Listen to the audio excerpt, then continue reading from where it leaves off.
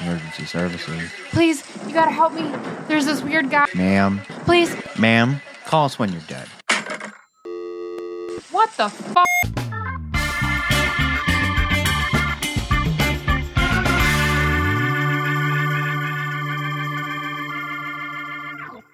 Welcome back, callers, to another episode of Call Us When You're Dead. I'm Keith. And I'm Ryan. And on today's episode, we are covering the case of Joe Arridy. Okay, well, when you first said that, I thought you said Jodi Arias, and I was like, why are we covering that woman? She was definitely guilty. Yeah, we are not covering that woman this season. Yeah, I don't think we will ever cover her, because, well, she's a monster, and there's, 500 documentaries about her? Maybe like 493. Okay, well, I don't want to add into any more of her fame. However, before we get into that, how are you doing? I'm doing pretty good. Got some kind of cool news. Do you want to share that cool news? Yeah. I can't give out like too much information, but No, you can't.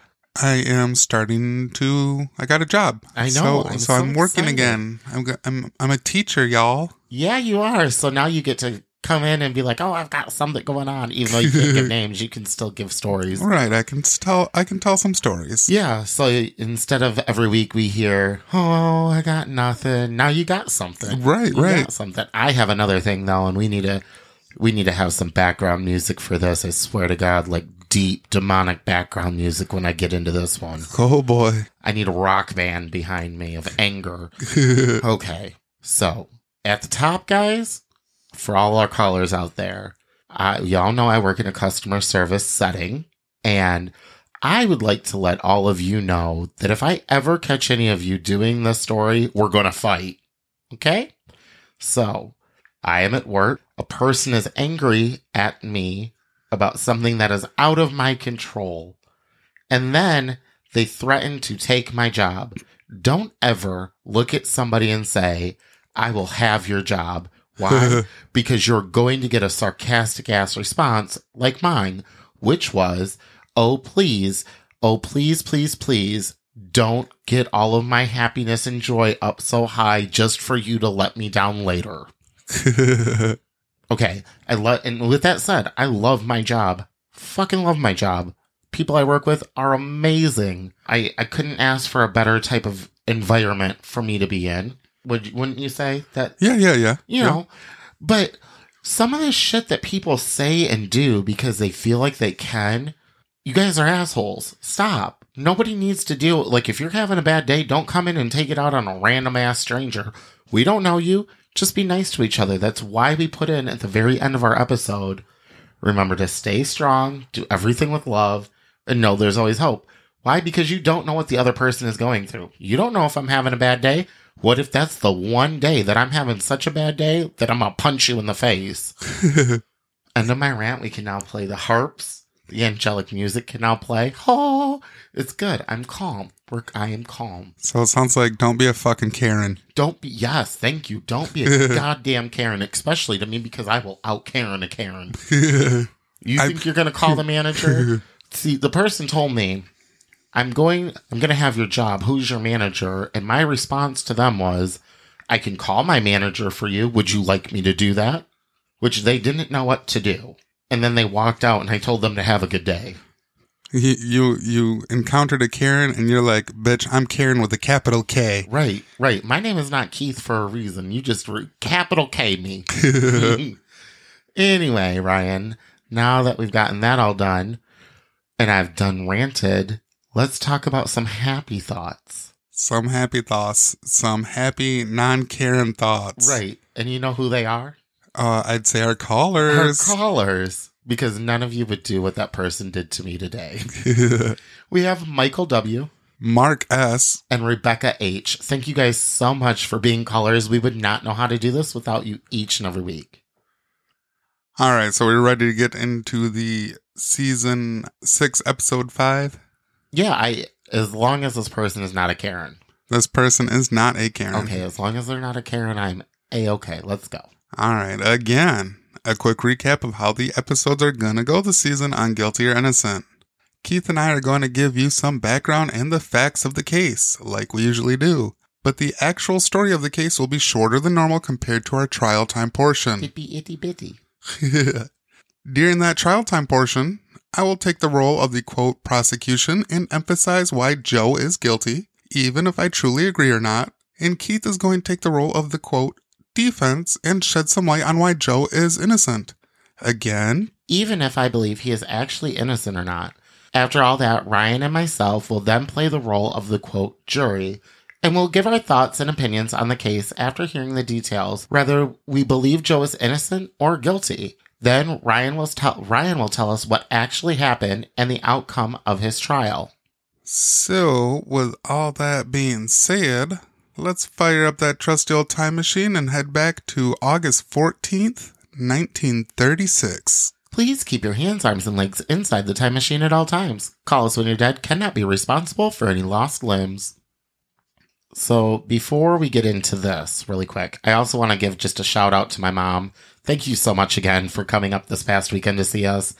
That was a really fun time. Yes, it was. So you can put that in wherever you want, but I just need to put that shout out in there. It can stay right there. We just got done traveling. Yeah, we just got off the time machine and I had a thought. So here we will meet a 21-year-old Joe Arridy. Actually, before we get into the night of the crime, let's cover some background on Joe. He was born in 1915 to immigrant parents. Joe didn't speak a word for his first 5 years of his life. Oh, that's different. You would think that typically children would be speaking at least by then. Right. Then after only 1 year at elementary school, the principal told his parents to just keep Joe home because he couldn't learn. Oh, you're a bad principal. He's not learning because you're not teaching him the right way. Right. Then, at the age of 10 years old, he was sent to the state home and training school for mental defectives in Grand Junction, Colorado. While at this school, he was beaten and bullied by his classmates. This would go on for years and years. In late August, he hopped on a freight train cart and ended up in Cheyenne, Wyoming, but not before the tragic events unfold on the night in question, August 14th, 1936. So, can we talk about that school name? No, because I feel like that has problematic wrote all over it. Can you imagine that across the top of a building? No, because I had a hard time saying it. Also, question really quick before we get into this. So the events have already happened that we're going to talk about, and then he got on the train? The events are going to happen, and then a few days later, he's hopping on that train. Okay. Yeah. Okay. While in Cheyenne, Joe was arrested when he was found wandering in the train yards. When he was asked where he was from, he responded Pueblo, meaning Pueblo, Colorado. This is where a major news story was breaking. An intruder broke into the house of the Drain family. The Drain family? Did they come up with the Drain? While the parents were asleep, the two daughters were viciously attacked. The first victim was 15-year-old Dorothy Drain. She was bludgeoned to death with a hatchet. She died instantly as the hatchet pierced her brain. The second victim was Dorothy's 12-year-old sister, Barbara Drain. She was also bludgeoned with a hatchet. However, she was only knocked unconscious from the hits as she would live through the attack. Dorothy would have the terrible awful done to her as well. Wow. So, whoever did this is a necrophiliac. Right. That's fucking horrible. Yes. I want to point that out, that whatever is going on, this was a necrophilia situation at the end too. Because how do you not know that person's dead? I mean, you certainly would think, but maybe for some reason they wouldn't know. And, okay, I also, typically, I don't want to be like, oh, let's hand it to the police, because I'm not, like, in the business of, like, the police are always the best. But, it's kind of awesome in a way that they at least took the time to examine in 1936 for a woman if she had been sexually assaulted. Right. How many stories have we covered where there's been sexual assault, even in today, and they're not examining the women correctly? Oh, absolutely. So hats off to whoever investigated this. You clearly cared about these victims. Right. Now back in Cheyenne, Joe was being questioned by police. The Cheyenne detectives knew the police chief in Pueblo, Colorado, and contacted him saying that he was the man they were looking for relating to the Drain murder. The Pueblo chief was a little shocked by this, as they already had a person in custody for it, Frank Aguilar. Then the officer said that Joe must have committed the crimes with Frank. Joe remained in custody and was sent back to Pueblo, Colorado. It feels like we're going to have a lot to unpack in trial time. Yeah, we are going to have a lot to unpack in trial time. So, with that being said, Ryan, why don't you give me your evidence supporting Joe's guilt? Alrighty. Alright, so let's take a look at the evidence supporting Joe's guilt. Again, even though the Pueblo police say that they have someone in custody, right, Joe had confessed. So they believe it was a teamwork thing, because how do you confess to something that if you weren't there? Well, and maybe or why would you? Kill one person without another person waking up and being like, right, right. So two of you go at the same time. Boom. Right. So according to the police reports, there is Joe's own confession. He confessed to the crime multiple times. Okay. What is your next point? It looks awfully suspicious that a sus person leaving town a couple days after the murder and attempted murder of two young girls. Yeah, that is kind of suspicious that he jumped on a train. I mean, but people have lives. People do come and go constantly, and there are murders happening every day. That's true, but not they shouldn't be running. Can be held suspicious because they left town on the day that somebody was murdered. And then finally, according to the Cheyenne detective reports, he committed the crime with a man named Frank.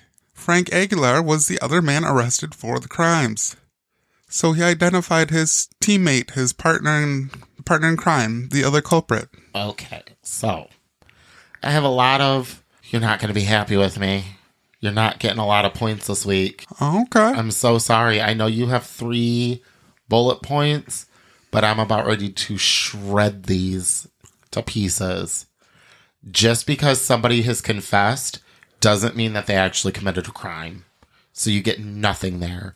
I feel like a confession is worth a point. No. He confessed it's multiple times. Okay, do you know how many people we have seen confess because they felt under duress and they felt like they had to? I would still give the benefit of the doubt to the confessee. Nothing. You get nothing for that. 0 zilch. Okay. I am going to give you 1 point, and that is for him leaving town so quick after the murders and getting on a train. I understand that murder happens every day. I made that comment earlier. It is very weird that you would get on a train, and a cargo train at that. Like, you're not being tracked by somebody because he just jumped onto a train as it was moving by. Correct? Yeah, pretty much, yeah. Okay. Because I'm thinking like the big cargo trains that you used to see, like, I know that people used to call them hobos, but I know that's not the right term anymore. Yeah, I know what you're talking about. Drifter type. Drifters, yes. That drifters would get transients. That's the word I'm looking for. Transients would get on to them because they didn't want to get known about for something, or, they had caused trouble somewhere. So it is really suspicious in 1939 that you're just getting on a train, in a cargo train. That is very weird. I will give you a half a point for number 3. Why does he know the name Frank? I'm only giving a half a point because did the detectives give him the idea of Frank? That is always a very good possibility of something that had happened. But again, representing the prosecution, I want to assume that the police are doing their job. Well, you would hope, but I am the defense. And for Joe to know of Frank, that seems pretty fishy. Well, that will be a thing that will help lead me into my defense. So, let's begin with the obvious one. Joe is not mentally there. He has an IQ of only 46. So I'm going to put that into perspective a little bit. 130 or above is considered very superior. 120 to 129 is considered superior, 110 to 119 is considered high average. 90 to 109 is average. 80 to 89 is low average. 70 to 79 is borderline. And anything below 69 is extremely low. Again, Joe was ranked at a 46. Kind of helps me with my defense against did he really know Joe? Or not Joe, but Frank. Or was it fed to him who Frank was, because the detectives have already talked to the Pueblo police and they said, we have a guy by the name of Frank. And did they say, did you and Frank do this together? And he is not mentally suited enough to then be able to say, no, we didn't, because he doesn't know any better. Gotcha. Okay. Here is my second reason. Frank, who was already arrested for the crime and ultimately confessed to the crimes, claims that he did not know Joe Arridy, which kind of just brings me back to my other point that I just made. Finally, there was no physical evidence linking Joe to the crime scene. Okay, so you've now officially heard my 3 points. Where do I stand with you for points to me? Okay, so now taking off my prosecutorial pants and just chatting with you about your defense. Right. Joe is mentally slow. Right, he is. So I feel he could easily be one of those people that are a pleaser and a follower and a listener that's repeats what he hears. Kind of like the case that we watched on Netflix, the How to Commit Murder, or not How to Commit Murder. Do you know what I'm talking about? The one where the guy was already convicted prior for a murder and then he got off, but then they a murderer? Yes, making a murderer. Yeah, Brandon Avery. Yes. Or something like that. Yes. I think that was the nephew's name, and he had an IQ about the same average as Joe does. Yeah. So definitely got to give you a point for highlighting that. And then Frank was already arrested and eventually confessed. Right. Said he didn't know Joe, but Joe knows Frank. Right. I can easily do like a half a point because it's, who's lying and who's telling the truth. Because Frank's a criminal and Joe is slow. Right. Each one could be a liar easily. Right. And then as far as physical evidence, yeah, that's a big one. That's a pretty big one. And especially all we got is really the confession and his tie to saying that he knows Frank. Right. So I would say I'd give you 2.5 out of 3. Yay, I am winning this round. All right, now that we just got done going back and forth and giving each other our point tally. Right. Where do you stand? I have to say, if I am on the jury, I am 100% going to vote not guilty. How can I look at somebody and say you're guilty of all of this, especially when I know that they're mentally deficient?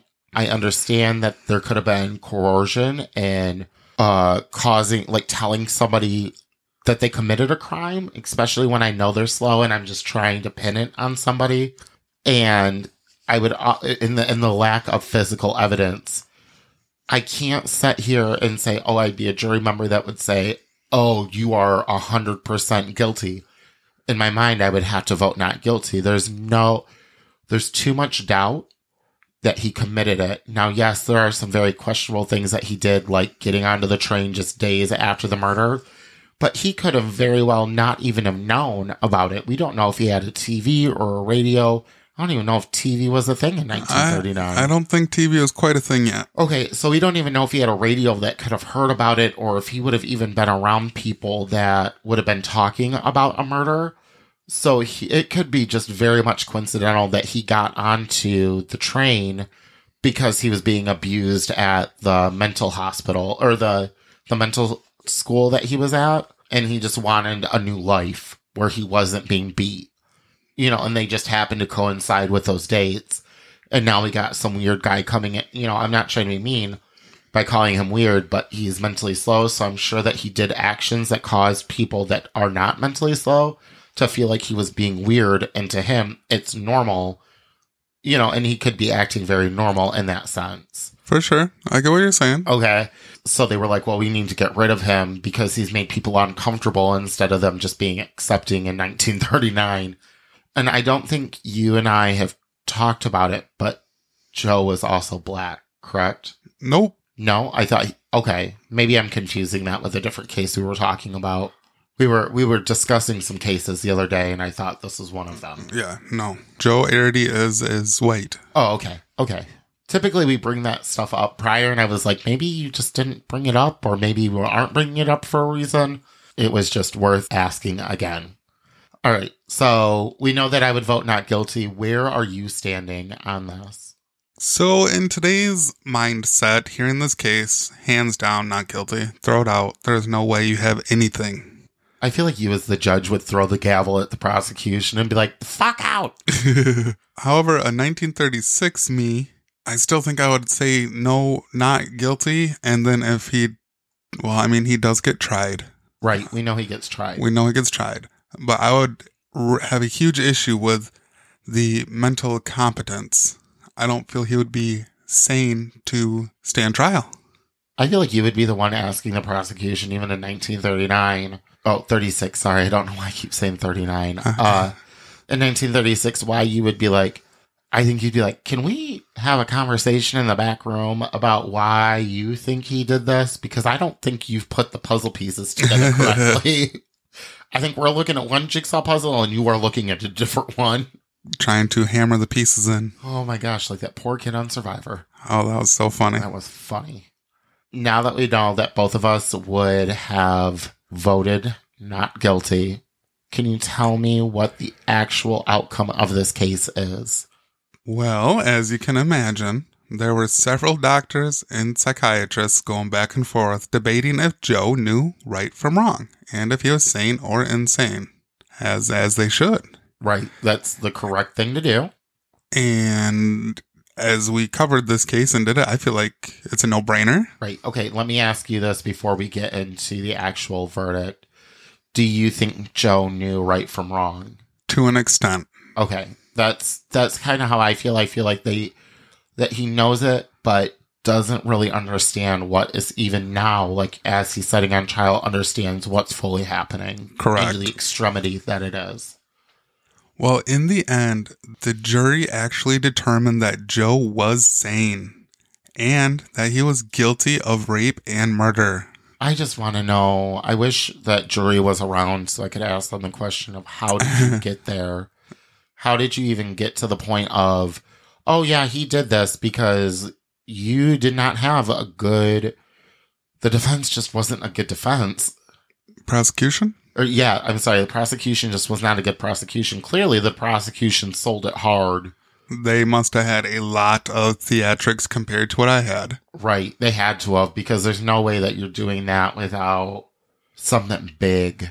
But at the same time, I guess something going in prosecution's favor is the murder of these two little girls was huge news at the time. Right.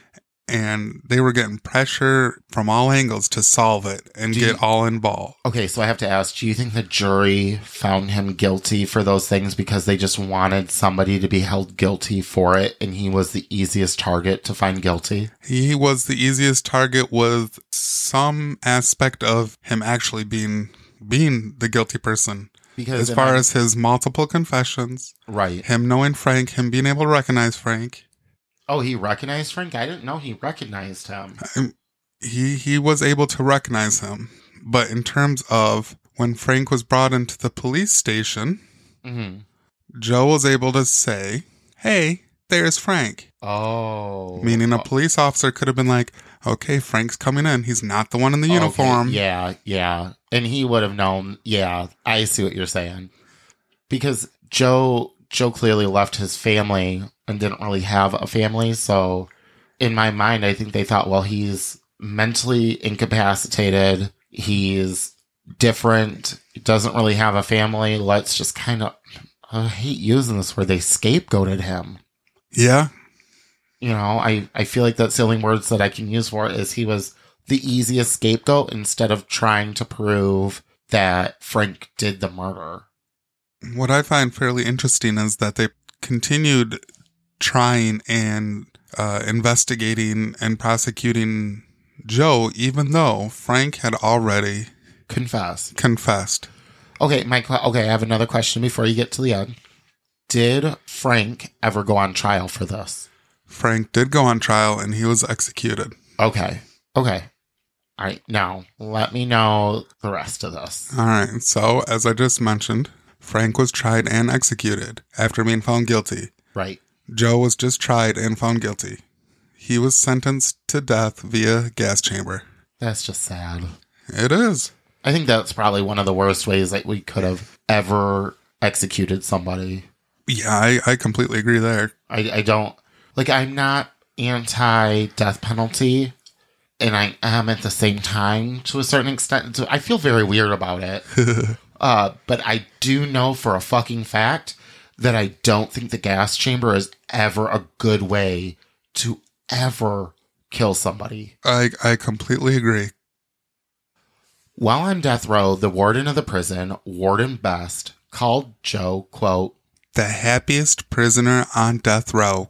On the day of his execution, January 6, 1939, he asked for ice cream for his final meal.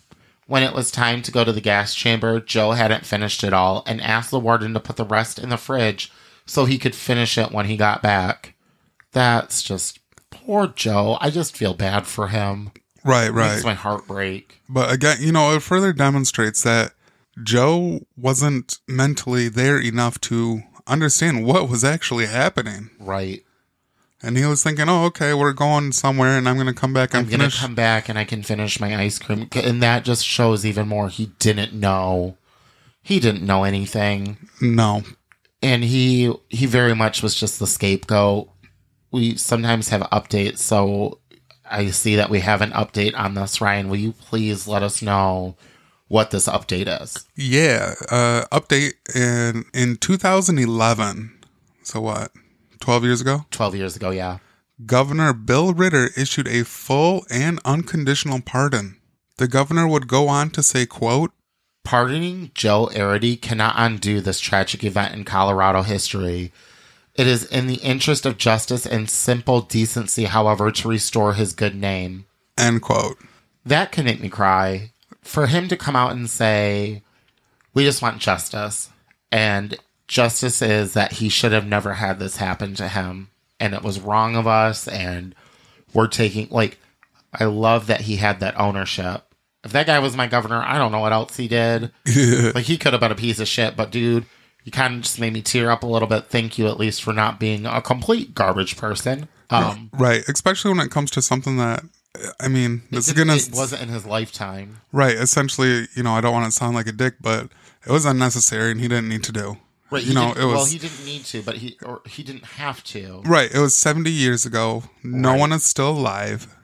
Right. That was involved in it. But the fact that he looked at this and went, no, we need to have justice and there needs to be decency. And we need to restore somebody's name because they didn't ever do anything wrong. That is amazing. Right. It doesn't, and it won't ever change the fact that Joe was killed, but it does change history. Right. Yeah. So there you guys have it. This is the case of Joe Arridy. Right. Was it a good fit for guilty or innocent? Oh, I think this was a wonderful fit. I feel like there were certain things that could lead it to, hey, he could have maybe have done it.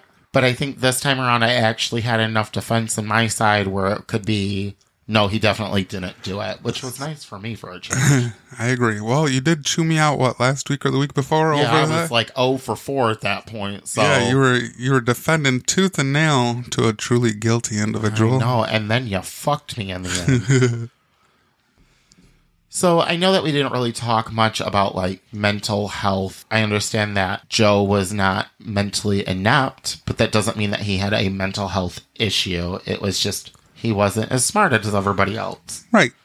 However, if you or anybody that you know is going through a mental health crisis or suicidal thoughts, please call 988. And again, thank you guys so much for listening. Please remember to rate, review, and subscribe to our podcast wherever you listen. Also, don't forget to follow us on the socials, facebook.com/callusdead.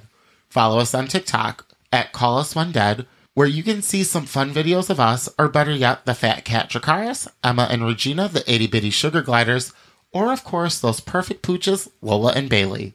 Or email us at callusdead@yahoo.com to tell us what you thought about the case, ask some questions, suggest some cases, or just to say hi. Also, if any of you callers would like us to give a shout out or message to someone you know, let us know.